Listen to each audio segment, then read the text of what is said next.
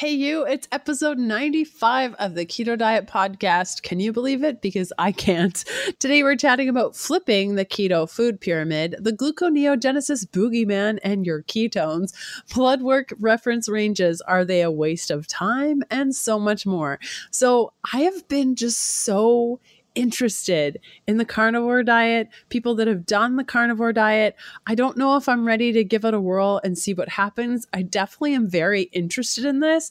You know, it's very similar to the way I felt about keto. It's like, really? Can that actually work? I don't know. That seems crazy. And I think we've all been there with the ketogenic diet. And this conversation is so great. Dr. Anthony Gustin is such a great teacher, a great communicator, and you can just tell that he's high on ketones when he talks. It is so great.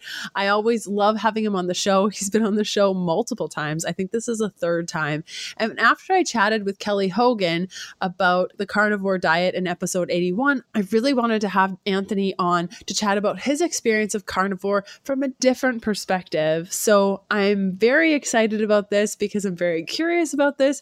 And if you've tried to do carnivore, even for a couple of days, I would love to know what you thought of it. Head on over to Instagram. My handle is Healthful Pursuit, and send me a video or tag me in a post next time you chat about it. I'd love to just know more about this and who's doing it, what they're experiencing.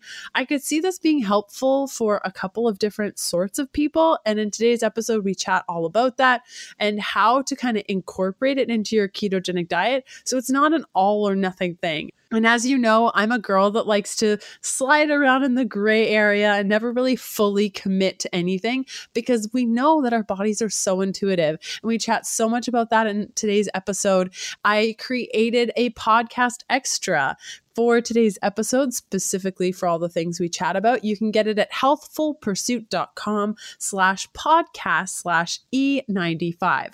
I got one cool thing for you, and that is that I am guessing if you are listening to today's episode and you're like, carnivore, what's that? I want to lose weight. I wonder if this will help. That perhaps you're here because you want to lose weight. And if you are, I understand that when you're on keto or really any diet, it can be a struggle to lose weight. So I've come up with 8 steps to end weight loss struggles. It's a little free download. You can go to healthfulpursuit.com/weight to download it, and it'll outline how to know if you are eating enough versus eating too much in order to spark weight loss, the role stress has on your ability to become properly fat adapted, how hormones play a role in your weight, and so much more. Okay, let's do this thing.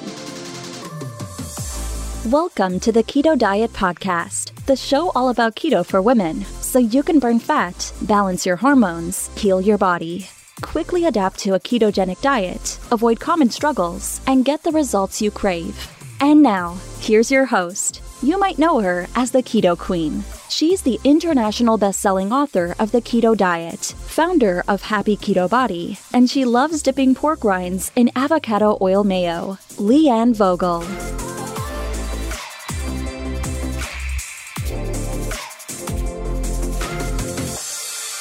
Our guest today is Dr. Anthony Gustin, who's a board-certified sports physician, a functional medicine practitioner, and overall food and fitness skeptic, and his focus recently has shifted from private practice to creating products that improve the accessibility to whole food nutrition and ketosis with his companies Perfect Keto and Equip. In addition to publishing his health reports on his website, dranthonygustin.com. Dr. Gustin recently launched his own podcast, the Keto Answers Podcast, and I was his first guest ever. It was so cool. We chatted about all the things. Like I said, I've interviewed Dr. Gustin a couple of times before on the podcast. And if you like this episode, you might like our other conversations. They're episode 41 and 59. So if you're listening to this on a podcast player, you can just go back in time to those episodes, or I'll also link to them in the show notes. Okay, let's get to this interview. Hey, Anthony, thanks for coming back on the show. Yeah, thank you for having me. Third time. Appreciate it. Oh my gosh. Third time's a charm. It's just so great to chat with you. I never want it to end. Yeah, no, we always have fun. Okay, so for people that may not be familiar with your work, why don't you start off by telling us a little bit about you? Yes, I am trained as a chiropractor. I did a lot of sports med for a while out of school, about 5.5 years ago. I switched to functional medicine a couple of years into practice. I was using a lot of ketogenic diet and diet and nutrition specifically to help patients overcome things like gut problems, diabetes, weight loss, things like that. I did a math problem and realized I was only going to affect like 12,000 people in my entire career if I was going on that rate. And so I have since then switched to more of an entrepreneurial route where we're trying to, with companies like Perfect Keto and Equip Foods, create scalable solutions to help people with nutrition problems and to get the best information so that anybody can have a super easy path to, whether it's losing weight or treating a chronic illness or just feeling the best they can, using these ways of eating and improving their nutrition as a way to improve their life. I love it. And I love to ask every guest that comes on the show, what does keto mean to you? Keto means to me, I just associate with feeling amazing. So just running on a better version of my own metabolism. I know it's not perfect for everybody, but it's just something for me that it means feeling awesome, feeling amazing, and feeling better than I would otherwise. Amazing. And so we had a guest on the show a couple of episodes ago talking about carnivore, and there were so many questions, and I had questions too, that we wanted to have you on the show because you recently did a little carnivore experience. Can you tell us a little bit about that? Yeah, I would love to. So it was one of these things where I am a skeptic about all things nutrition, but I'm also extremely open to new things. And this is something that if I heard about this 6 months ago, even 4 months ago, when I first started hearing about it, I was like, there's no way that this is what can be healthy. Like, yes, meat is good, and I don't think animal products are bad, but I don't think eating exclusively animal products can be healthy for you until I started looking into it more. And when people start having anecdotes where they're eating animal products only for years and years and years and feeling incredible and fixing chronic illness, there has to be something there. And so the more I dug into it, the more I was open to trying it myself. I'm a very big believer of I shouldn't recommend things to people if I don't go through it myself and kind of use myself as a guinea pig. So I said, screw it, let's do it for a minimum a month. And I think I ended up doing it for about 5.5 weeks total. And I felt incredible, actually. So I felt like there was a kind of a stepwise function going from eating like quote unquote healthy to paleo was one for me. And then paleo to keto was another kind of step up into feeling even better. And going from keto to carnivore for me was another game changer with the way I felt. And we can dig into later about the changes that I went through. And I don't think that eating only meat is the answer for the majority of people. And I think that though I've learned some things going through this experiment that I'm going to be carrying with me and implementing and maybe recommending to other people, depending on what their goals are and how they want to feel. So yeah, it's been a crazy flip where I thought that I would be eating, primarily plants and a little bit of animal product of really high quality sources across the board until I tried this. And now that paradigm has shifted and almost flipped entirely, where I'm eating majority animal products in kind of a couple handfuls of plant stuff a day. And I'm feeling incredible, kind of doing this modified carnivore approach now. That's so cool that you mentioned that, because I noticed probably about a year ago when I really started just not having such strict rules around keto and whole foods keto, that I just gravitated more toward like not loving vegetables. And that was really interesting to me because I used to be vegan, and I'll be the first one to say, like, don't count your kale, just eat as much as you want. But just naturally, I started going toward more meat. But then there was this voice in the back of my head saying, like, you got to have your vegetables. You got to have your vegetables.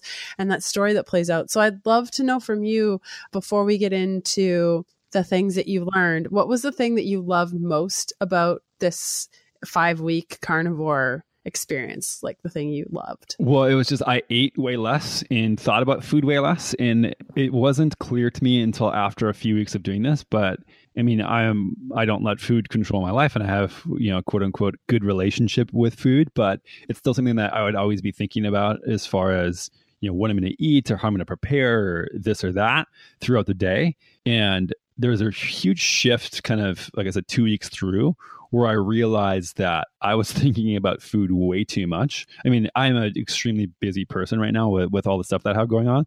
So being able to free up probably hours of my day and just simplify things from the ground up and say, okay, here's simple rules. Like, I can eat this thing and I just eat until I'm full, and then basically eat 1, maybe 2 times a day. It's simplified things to an incredible level. So that was great. I'd say it's kind of split between that and just the feeling of maximum energy throughout the day. Like the times where like I would really boost up my ketone levels and be in a deep state of ketosis and feeling incredible is how now I feel pretty much the entire day, which is something that I have not experienced before. And so it's like I have these crazy amounts of focus on a really deep state of ketosis, and now I get that the entire day, which is for me invaluable. Wow. Okay. And like, just to preface, guys, like you were keto before you did this, and you're saying that from keto to the carnivore experience that you thought about food even less. Correct. Okay, this is blowing my mind. Okay, what was the thing that you didn't like about it? Because I know come like the 4th week, I think I saw a post of like, I'm really missing just like a little bit of vegetable or something, or you had chimichurri. There was something where you were like, I just miss green stuff. Yeah. So I think one of the things is that I just moved recently to Austin, Texas, and eating meat when it gets to be like 90 degrees and humid for all of your meals is really, really intense. So like summertime, and especially now that we're moving closer into summer, it is just like, I just want something cool and like a crisp, crunchy vegetable that tastes like fresh. And so not having that I would say would be the worst part. I didn't really get sick of the food quality at all. Like I just enjoy eating meat, and I think it's tasty, and I think I cook it well. So like I never got really sick of it, but it was like eating the same, like kind of like feeling heavy, not like feeling like fresh is probably the worst part. And I would say like traveling and eating out is near to impossible, which I'm sure we can dig into later, but it's doable, but it makes it so much more challenging. Yeah. Okay, cool. And the lessons you mentioned, you learned some things about your body and things that you'll be adjusting and perhaps recommending to clients. Can we get into that of like the top things that you were like, whoa, that's interesting? For what I would be recommending to people? Exactly. When it comes to carnivore or eating more meat. Yeah, there's a lot of reasons why I think it is helpful for people.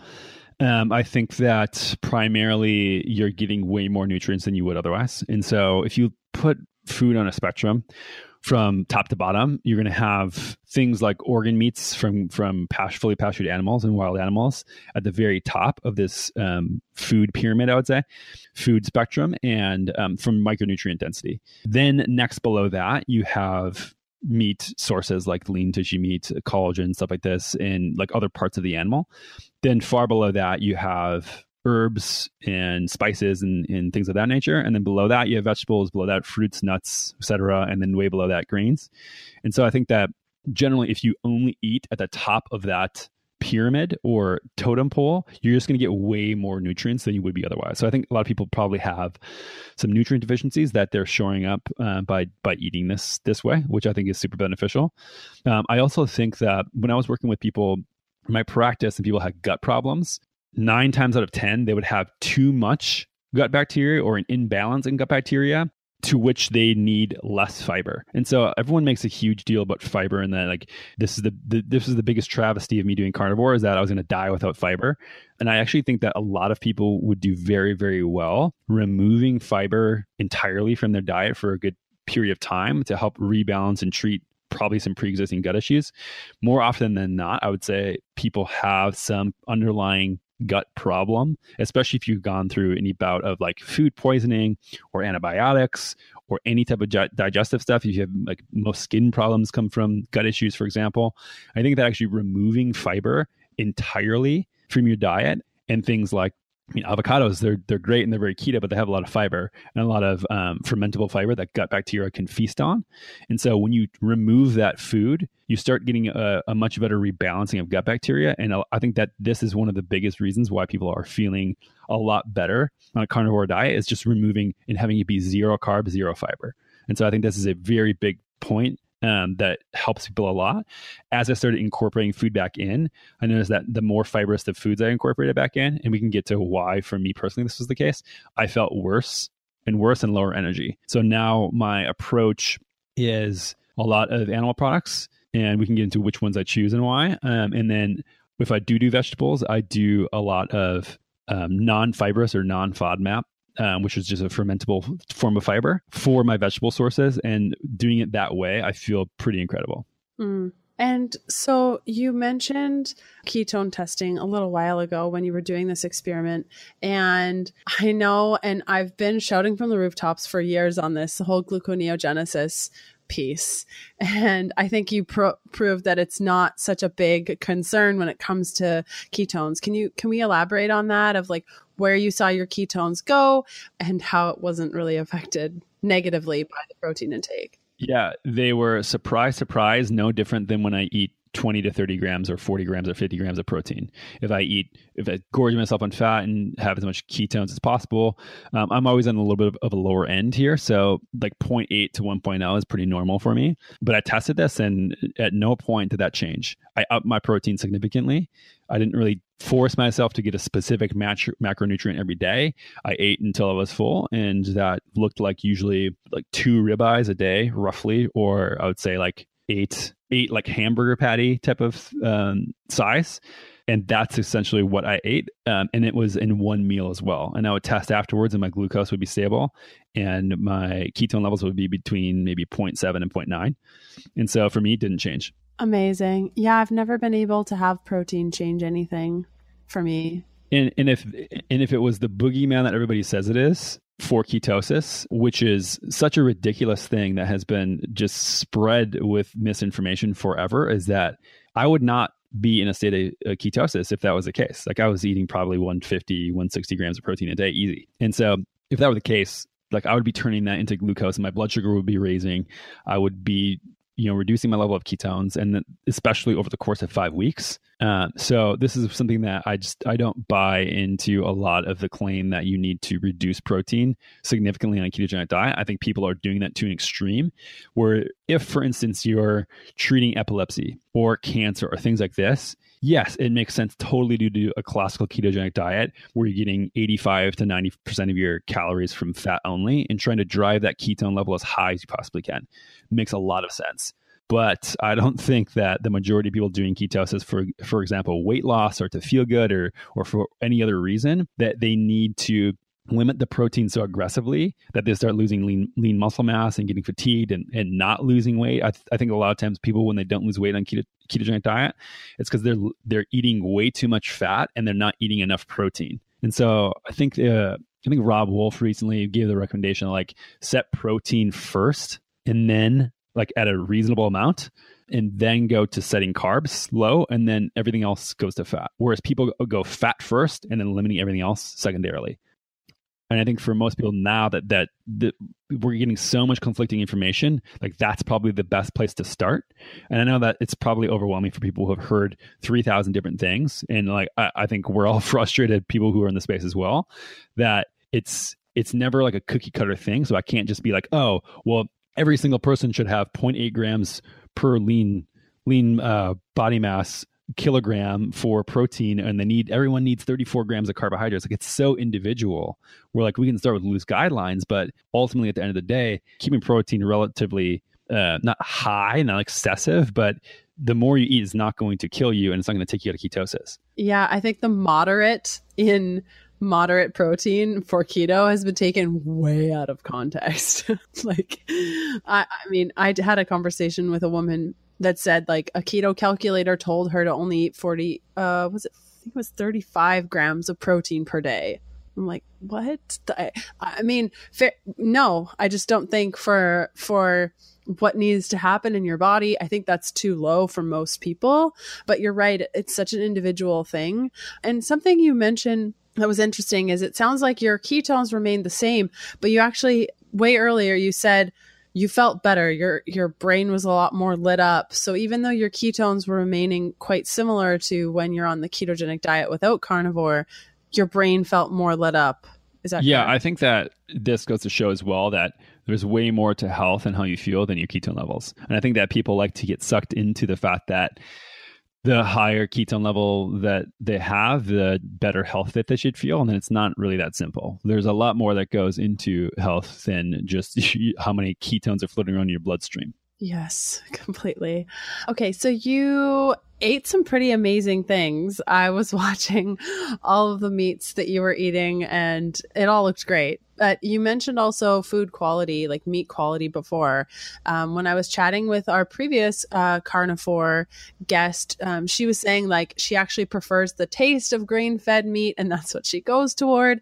I'd love to get your feel on the quality of the meat, if that was important to you and why. That's interesting. I never heard anybody say that. I think that if people say that, I think that they just don't have the right grass-fed meat. So for instance, the stuff I get in Austin at this ranch called Bar 3 Ranch, they do grass-fed for up to 2 years in the cow, and they actually get to a full weight, whereas a lot of grass-fed farms butcher at like a year or so, because they're trying to turn over their production of meat much quicker. And so if you have grass-fed meat that isn't good, it's just probably of not good quality. So that's just a side note. Of course, I think quality is an imperative, and I think that this is, I think we get into a tricky situation, because obviously I recommend getting as high of nutrition as possible. And that goes from like a wild or fully pastured animal. And I don't support ethically the grain-fed, commercially raised animals in that type of environment. I just think it's pretty atrocious, and I don't support that. So I think that supporting grass-fed just for that reason is worth it alone. But to be fair, I think that if people were even eating grain-fed meats, the majority of their nutrition, they're going to get more micronutrients and more building blocks for their cells than they would if they were eating like a standard ketogenic diet where the animal product is as of a low consumption rate. And so I think that eating exclusively animal products in grain fed is not ideal or the best, but I think it is probably more micronutrient dense than not eating it. Does this make sense? Really? Yeah, it makes sense. I'm surprised. Yeah. Okay. Which is like, cool. However, like I think that there's a lot of things that people are doing where they're not like, is getting that much micronutrients offsetting, like, are we blowing out of the water like the inflammatory food or like the inflammatory fats in grain-fed meats? I'm not sure. And like, does the heightened level of micronutrients in, because you're still getting micronutrients, a lot of them in proper building blocks, versus say people eating a ketogenic diet with,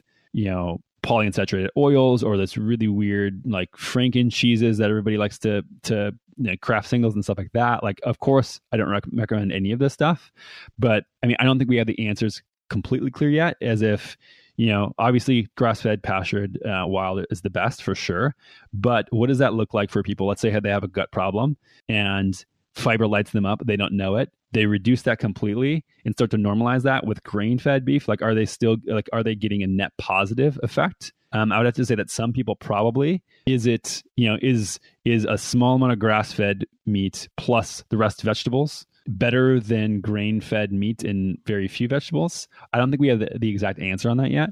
But I think for some people, it would actually be advantageous. For some people, it probably wouldn't be. This is just something where I think it's a very individual approach as well. But if there's a pre-existing gut condition, I think that a person is much better off taking the fiber out completely. And I understand, like if you have the choice between grass-fed and grain-fed and you choose grain-fed, I just think that that's silly. But if you're a person who like, you're strapped for cash and like it really does make a financial difference, especially when you're eating that much animal product, I think that it could make sense for some people to do that and just getting as best as they can, but healing gut health and getting a higher dose of nutrients could make some sense. So I'm not like completely for or against any certain thing. I think there's a time and place for a lot of things. I think that it can be very individual, but I think that, of course, if you can choose better nutrient quality, then do that. And that's kind of where I've always stood. But like, it's sometimes for people is an economical concern.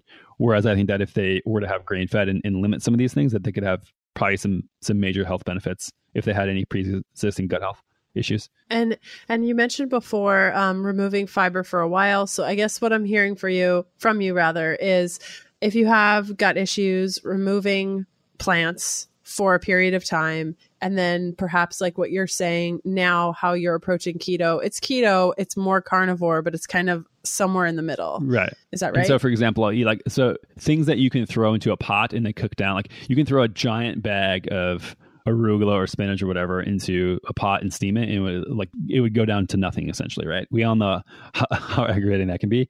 But like plants like that, sprouts, avocados, things that are high in fat and low in fiber. Avocados are like my fiber treats right now, but things like that, I think it's kind of how I'm approaching it, and I still feel great.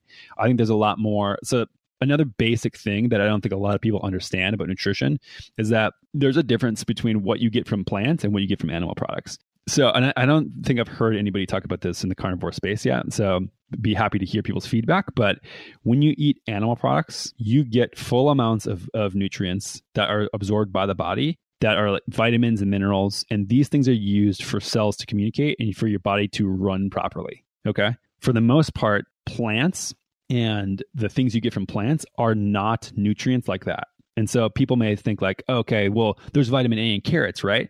Well, there's precursors to vitamin A, but because you're an animal and not a plant, your body can't actually absorb and use that. And so you get anywhere from like 0 to 8% conversion rate from the carotenoids in carrots to actual usable vitamin A. Okay. So you say, okay, well, plants are obviously not bad for you. Then what are they good for? And I think that what plants do primarily for people is provide a certain stress response. So we call this our hermetic stress response in the body. So just like if you were to work out and you were to stress your body, you would say that that's a good thing, right? Because you adapt and you become stronger. And so most plant, like net positives and benefits health-wise for plants are actually affecting you in a way that stress your body on a small scale so that you have to adapt to them. So think about it, kind of splitting it down the middle. Animal products provide vitamins, minerals to some degree, and a lot of micronutrients. Plants provide things that stress you so that you adapt and become stronger. So like that's why, for instance, turmeric is such a superfood that everybody loves. It's because it stresses your body to adapt and it increases your immune system. That's why it's a natural anti-inflammatory, because it increases your immune system to work more, because it's a very, very small threat to your body. It's not enough to cause a lot of damage, but it's enough to cause micro amounts of damage so that your body upregulates certain pathways to increase inflammatory fighting compounds. And so one of my theories here is that doing a high amount of plants all the time would be analogous to, say, running a marathon, squatting and deadlifting every single day. And so it's a cellular stress that you're putting on your body day in and day out that I think removing that sometimes could be beneficial, just like overtraining physically with working out can be bad. Like working out, you can work out too much. And so we think of nutrition as like more is better with nutrients. I think that from a plant perspective, that can actually be damaging over the long term. And so you look at, okay, quercetin and blueberries, great, like this is good. And so we try to stack as much as possible of everything all in one thing. And that's like saying like, okay, deadlifting's good, running's good, swimming's good, biking's good. Let's do it all every day, all day. And so I think that eating massive amounts of plants, you're stressing your body so much on an ongoing basis where you can't basically recover like you would when you take a day off from working out, for example. And this is a big conversation that I think, I could rant on for hours and hours and hours, but I think that the general misinformation that we get a lot of nutrients from plants versus animal products and there's something unique that we can't get from plants is kind of a huge amount of misinformation in this space. And this is another reason why I think it's good for people to take some breaks sometimes and simplify the plants that they're eating so that way they're not getting this massive amount of stress. Now, I'm not saying that like people should eliminate plants entirely. Like I know there's some people who do only carnivore 100%, and that to me would be analogous to, for instance, I wouldn't say, working out can be stressful and you can be overtrained. Therefore, you should not move in a day. You should be in bed rest for the rest of your life. Like, I don't think that makes any sense. Just like I don't think not eating plants for the rest of your life would make any sense because you need that cellular stress. It's good for you.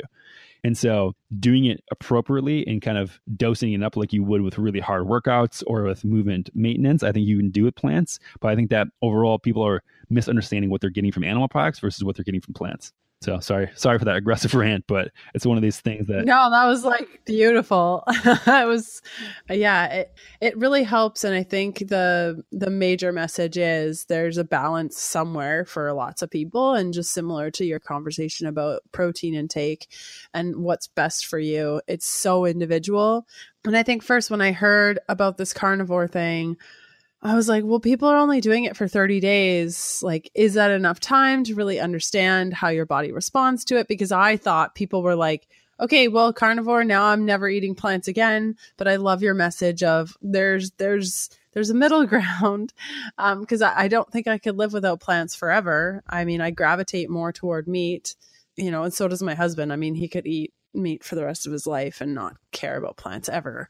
But it's good to know that listening that there could be permission out there in order for you to find the path that works best for you, I guess. Yeah, like you get benefits both ends of the spectrum here. And this is where, like I was saying, I saw anecdotally a lot of people were getting benefits from eating only meat. There are people who go extreme vegan and say that they get certain benefits or using certain vegetables. Like there's not it's not a binary thing. It's not like you can only eat plants and you can only eat animal products. And so we need to break down and actually think about, okay, if these things are beneficial, like what are we getting from them? And how can we best use those to pair together to get the best possible outcome?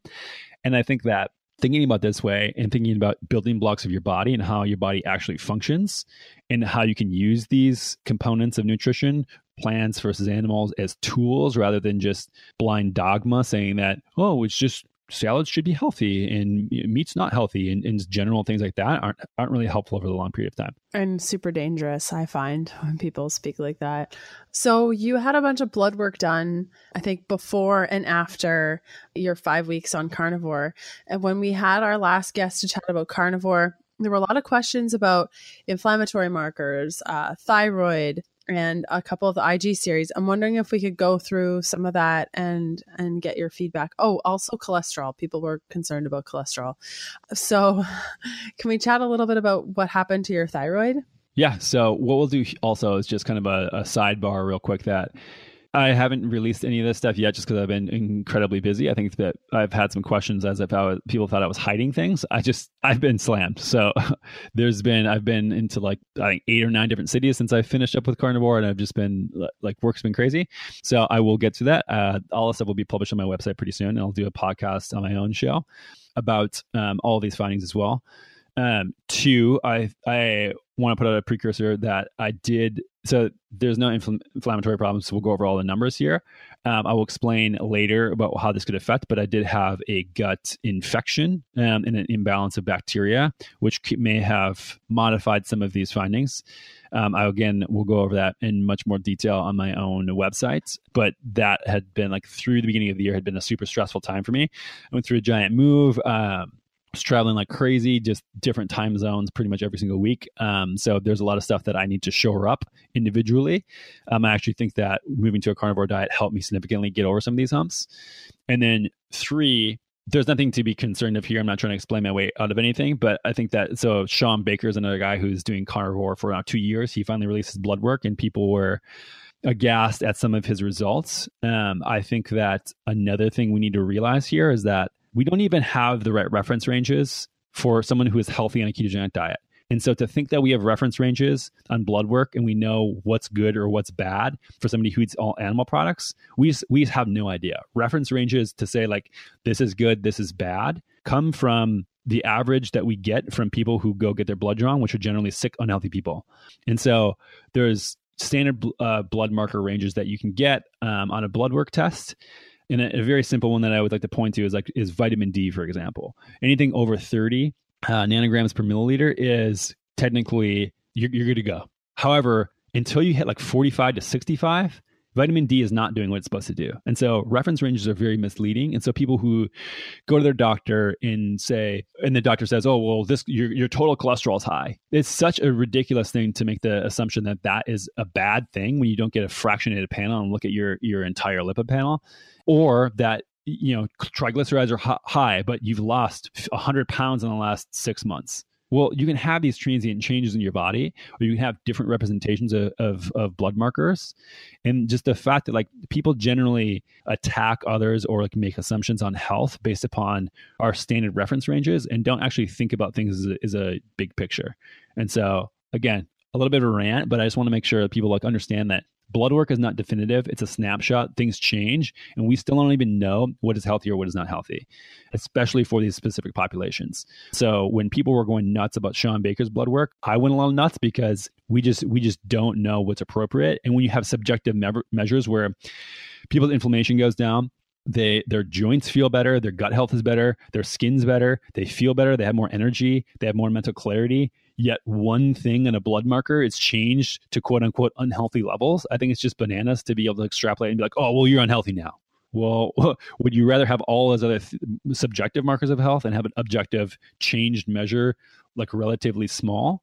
And so this is where I think that we need to really be mindful of the big picture here and realize that we don't really know a lot of that stuff about these objective measures. But that being said, thyroid, we can dig into it. So you want thyroid. Are there any other markers that specifically that you wanted to dig into? So thyroid, TSH, free T3, inflammation, specifically CRP, cholesterol, maybe like triglycerides, HDL probably. And then if you had any of the IG tests done too, that would be cool. So TSH went from 2.82 to 2.62. So that, I would consider that not really a significant change. And I think that, again, that's in normal range. So I had two different styles of these thyroid panels, but everything else was essentially, so T4 went from 6 to 6.5. It looks like free T3 in the post, I didn't get in the pre, it was 2.9. So I think that these are all very, very normal ranges. I've never had any, and people argue that thyroid is more of an issue for women. I just disagree completely. I think that there's a lot of reasons why thyroid is worse for women. I think that a lot of it comes from not paying attention to under eating. And I think that a lot of that starts modulating a thyroid hormone with women over a long period of time. So not super concerned about that. C-reactive protein went from 0.69 to 0.84. So that's, I mean, you could have that change of a difference from day to day. So that, I don't know if you have any questions about that, but anything under 1 is super, super low. And like I was saying, this is a time of significant stress. I'm surprised that wasn't higher, to be honest. So under 1 of both of those. Triglycerides went from 124 to 112. So actually a decrease on that. And that's something that just like working at being more stable and not traveling a bunch is going to help mitigate that, and like keeping stress down as well. That to get under 100 is what I'm looking for. HDL was 45, stayed there and went to 45. That's about the level I've had my entire life, and nothing's really changed that. VLDL went from 25 to 22. LDL went from 166 to 188, which again, people may say like, oh my God, it's a giant change. No, it's not. It's completely fine. And we can get into later more of that. But that's, again, you could have a bigger change going from day to day or from morning to night than that. Like that's not a significant change. So any questions about those over? I think it's interesting. Your free T3 you said was 2.2? 2.9.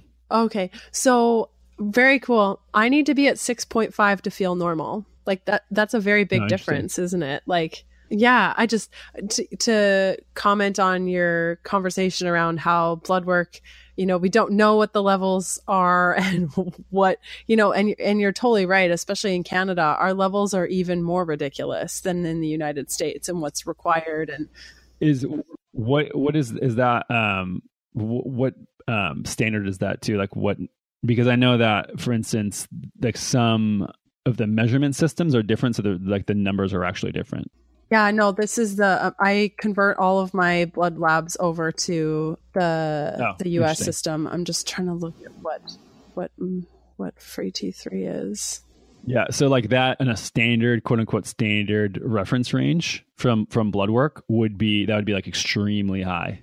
Yeah, but if I'm under 6, I am a mess. If I'm over 7, I'm a mess. And it's the same reference range in the USA and Canada. We use the same. Yes.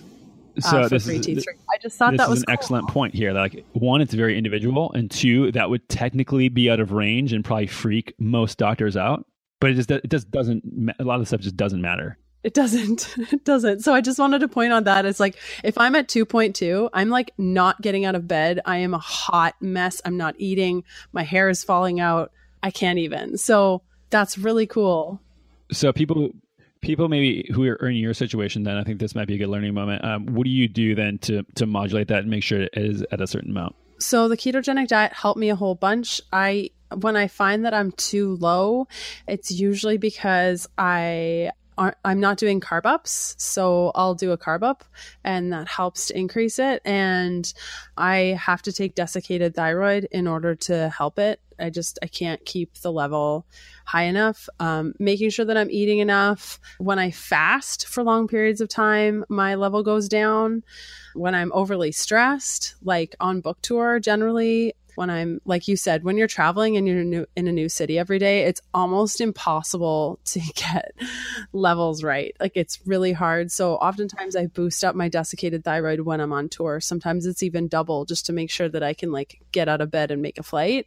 Probably not the best thing to do, but it's what I'm able to do in order to serve the people that want to meet me and do selfies and things. So yeah, those are just some of the things. Yoga, actually playing my guitar has been really helpful. I think it's just like relaxation, anxiety, stress.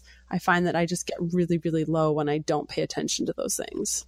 Yeah, is a great point to emphasize, is that a lot of people don't like, they think that stress management is just a bonus when I think that it is a requirement. And I think that like some of the increase, like I don't want certain blood markers, like I want my triglycerides to be lower, like I said. I want some of my, like the ratio between LDL and HDL to be a little bit differently. And I think that a lot of that, what I've noticed over time is that a lot of that when I'm moving well, I'm eating well, the biggest lever is actually stress modification. And when like I have a week or two where it's like low stress and I'm able to manage it with like a lot of meditation, and I also play guitar and things like that, like it is significantly better and improved. And like, I consider stress management to be a requirement and not a bonus add-on. Yes, I completely agree with you 100%. So I just wanted to point that out because I was like, wait, what did you just say? That's under 3? That's crazy. Yeah, everyone is completely different. So takes home your point. Yeah, so we chat a little bit about cholesterol, inflammation, anything else? Yeah, IGF-1 was 151. Standard reference ranges for that are 98 to 282. So everybody freaks out that IGF-1 will increase and will blow your head up. Not the case. Insulin went from 3.1 to 3.1. So I wouldn't say that is a major issue at all. I'm trying to think if there's anything else of note here. Testosterone stayed pretty much the exact same. I think I could come up with the exact levels right here. 834 to 708. So that amount of change is completely normal as far as variances in the day-to-day. Yeah, it was essentially the same across the board. Like I noticed that everything was roughly within normal variances that I would have tested for like from month to month or week to week, doing like, if I were to look back as far as like 2 years, 3 years in my blood work and having variances that had been normal in the past, this holds true for the amount of like flexibility that happens with blood work when you take it from time to time. Yeah, it's really frustrating with blood work. I think it's a nice snapshot and use it, but I feel like for a time I was so dictated by like, but what does my blood work say? And one time I went for blood work 3 days in a row because in Canada we don't have to pay for it. So I was like, just curious, I'm going to get the same tests for 3 days in a row. And there were quite some big variances from day. And then it was sort of like, okay, so I need, blood work's helpful to get that snapshot, but is it the be all end all to tell me how I feel? And you mentioned that before of like, there are a lot other things that you can monitor to make sure that you're feeling good and things are working. What were the things that you noticed that changed from day to day? Cholesterol. So this was like 3 years ago. Cholesterol, my free T3, especially HSCRP, and sex hormone binding globulin. And that could have been, I could have had more flax oil on day 3 and then it went down. And then of course, because I'm a woman, like estrogen, progesterone, that's constantly a moving target. Those were the ones that stick out in my brain. Yeah. So for people listening to this, it's just like, please do not identify with what one lab value shows you as if you have a problem or you don't. You need to confirm trends and you need to confirm them over time, and anything else is irrelevant. And for another point that I like to make is that generally speaking, if your inflammation is low and you have any sort of cholesterol, quote unquote, cholesterol problems that your doctor says, just take a step back and just relax a little bit. Like if your subjective measures are fine and you have difference in cholesterol, whatever, you're losing weight, triglycerides are up, any of this stuff, you need to just relax a little bit and look at the bigger picture.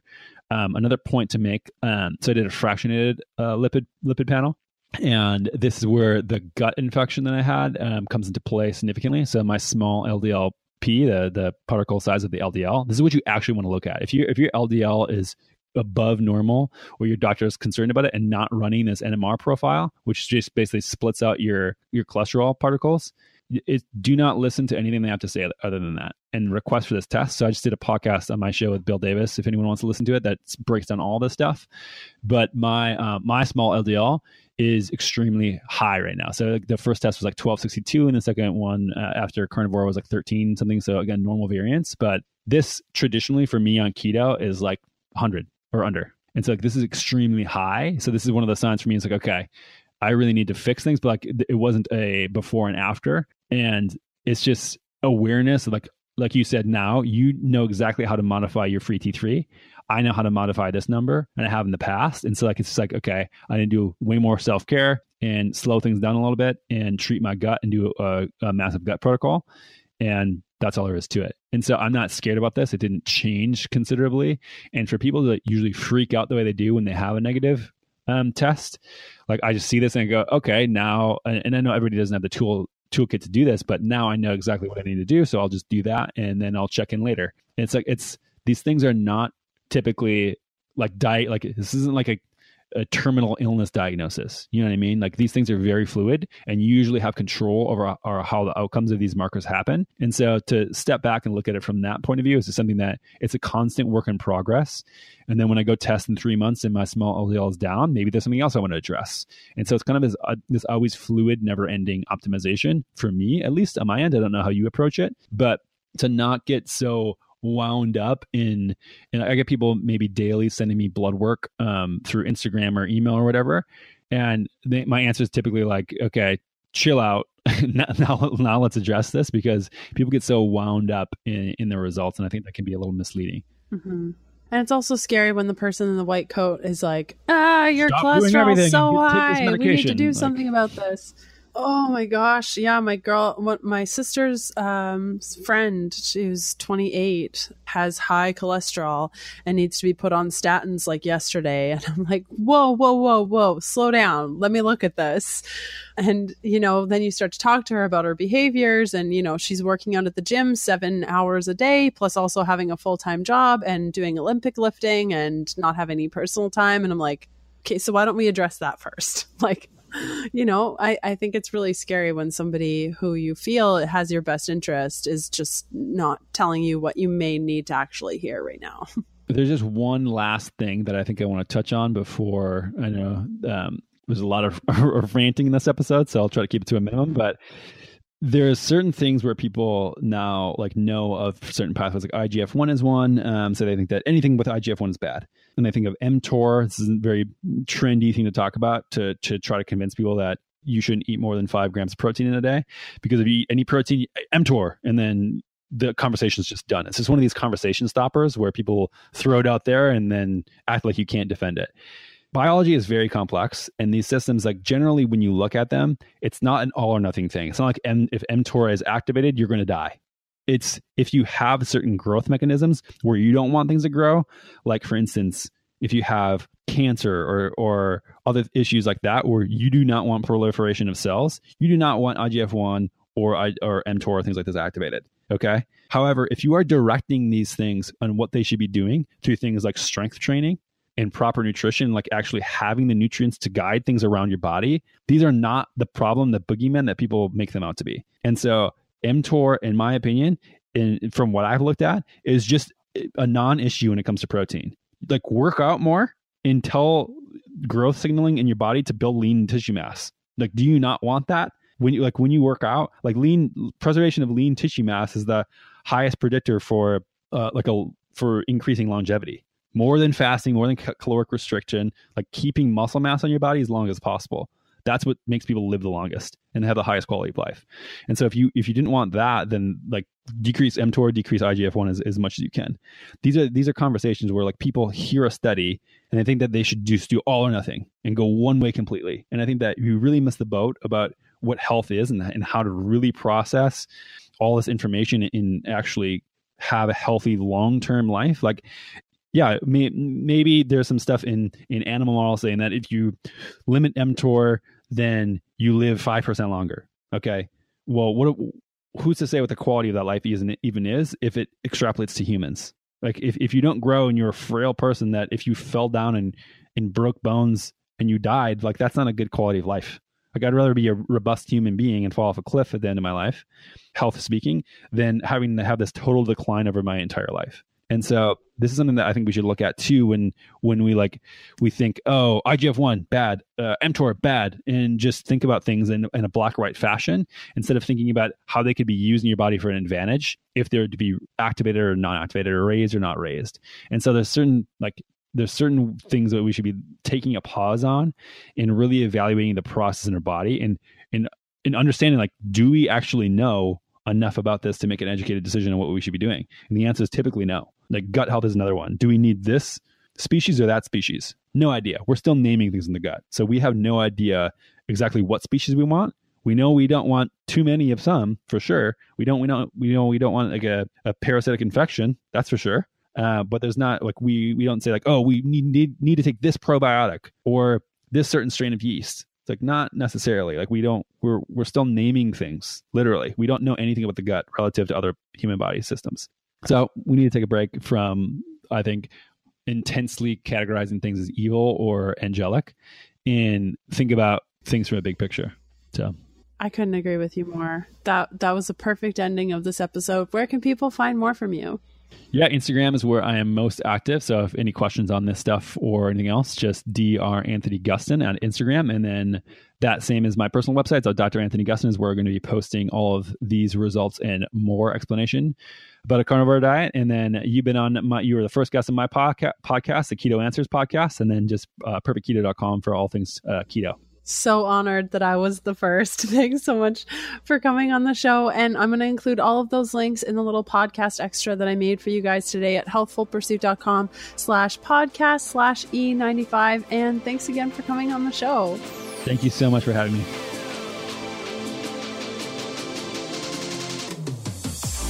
Thanks for listening to the Keto Diet Podcast. Join us again next Sunday to discover more Keto for Women secrets for your fat-fueled life. The Keto Diet Podcast, including show notes and links, provides information in respect to healthy living, recipes, nutrition, and diet, and is intended for informational purposes only. The information provided is not a substitute for medical advice, diagnosis, or treatment, nor is it to be confused as such. We cannot guarantee that the information provided on the Keto Diet podcasts reflects the most up-to-date medical research. Information is provided without any representations or warranties of any kind. Please consult a qualified physician for medical advice, and always seek the advice of a qualified healthcare provider with any questions you may have regarding your health and nutrition program.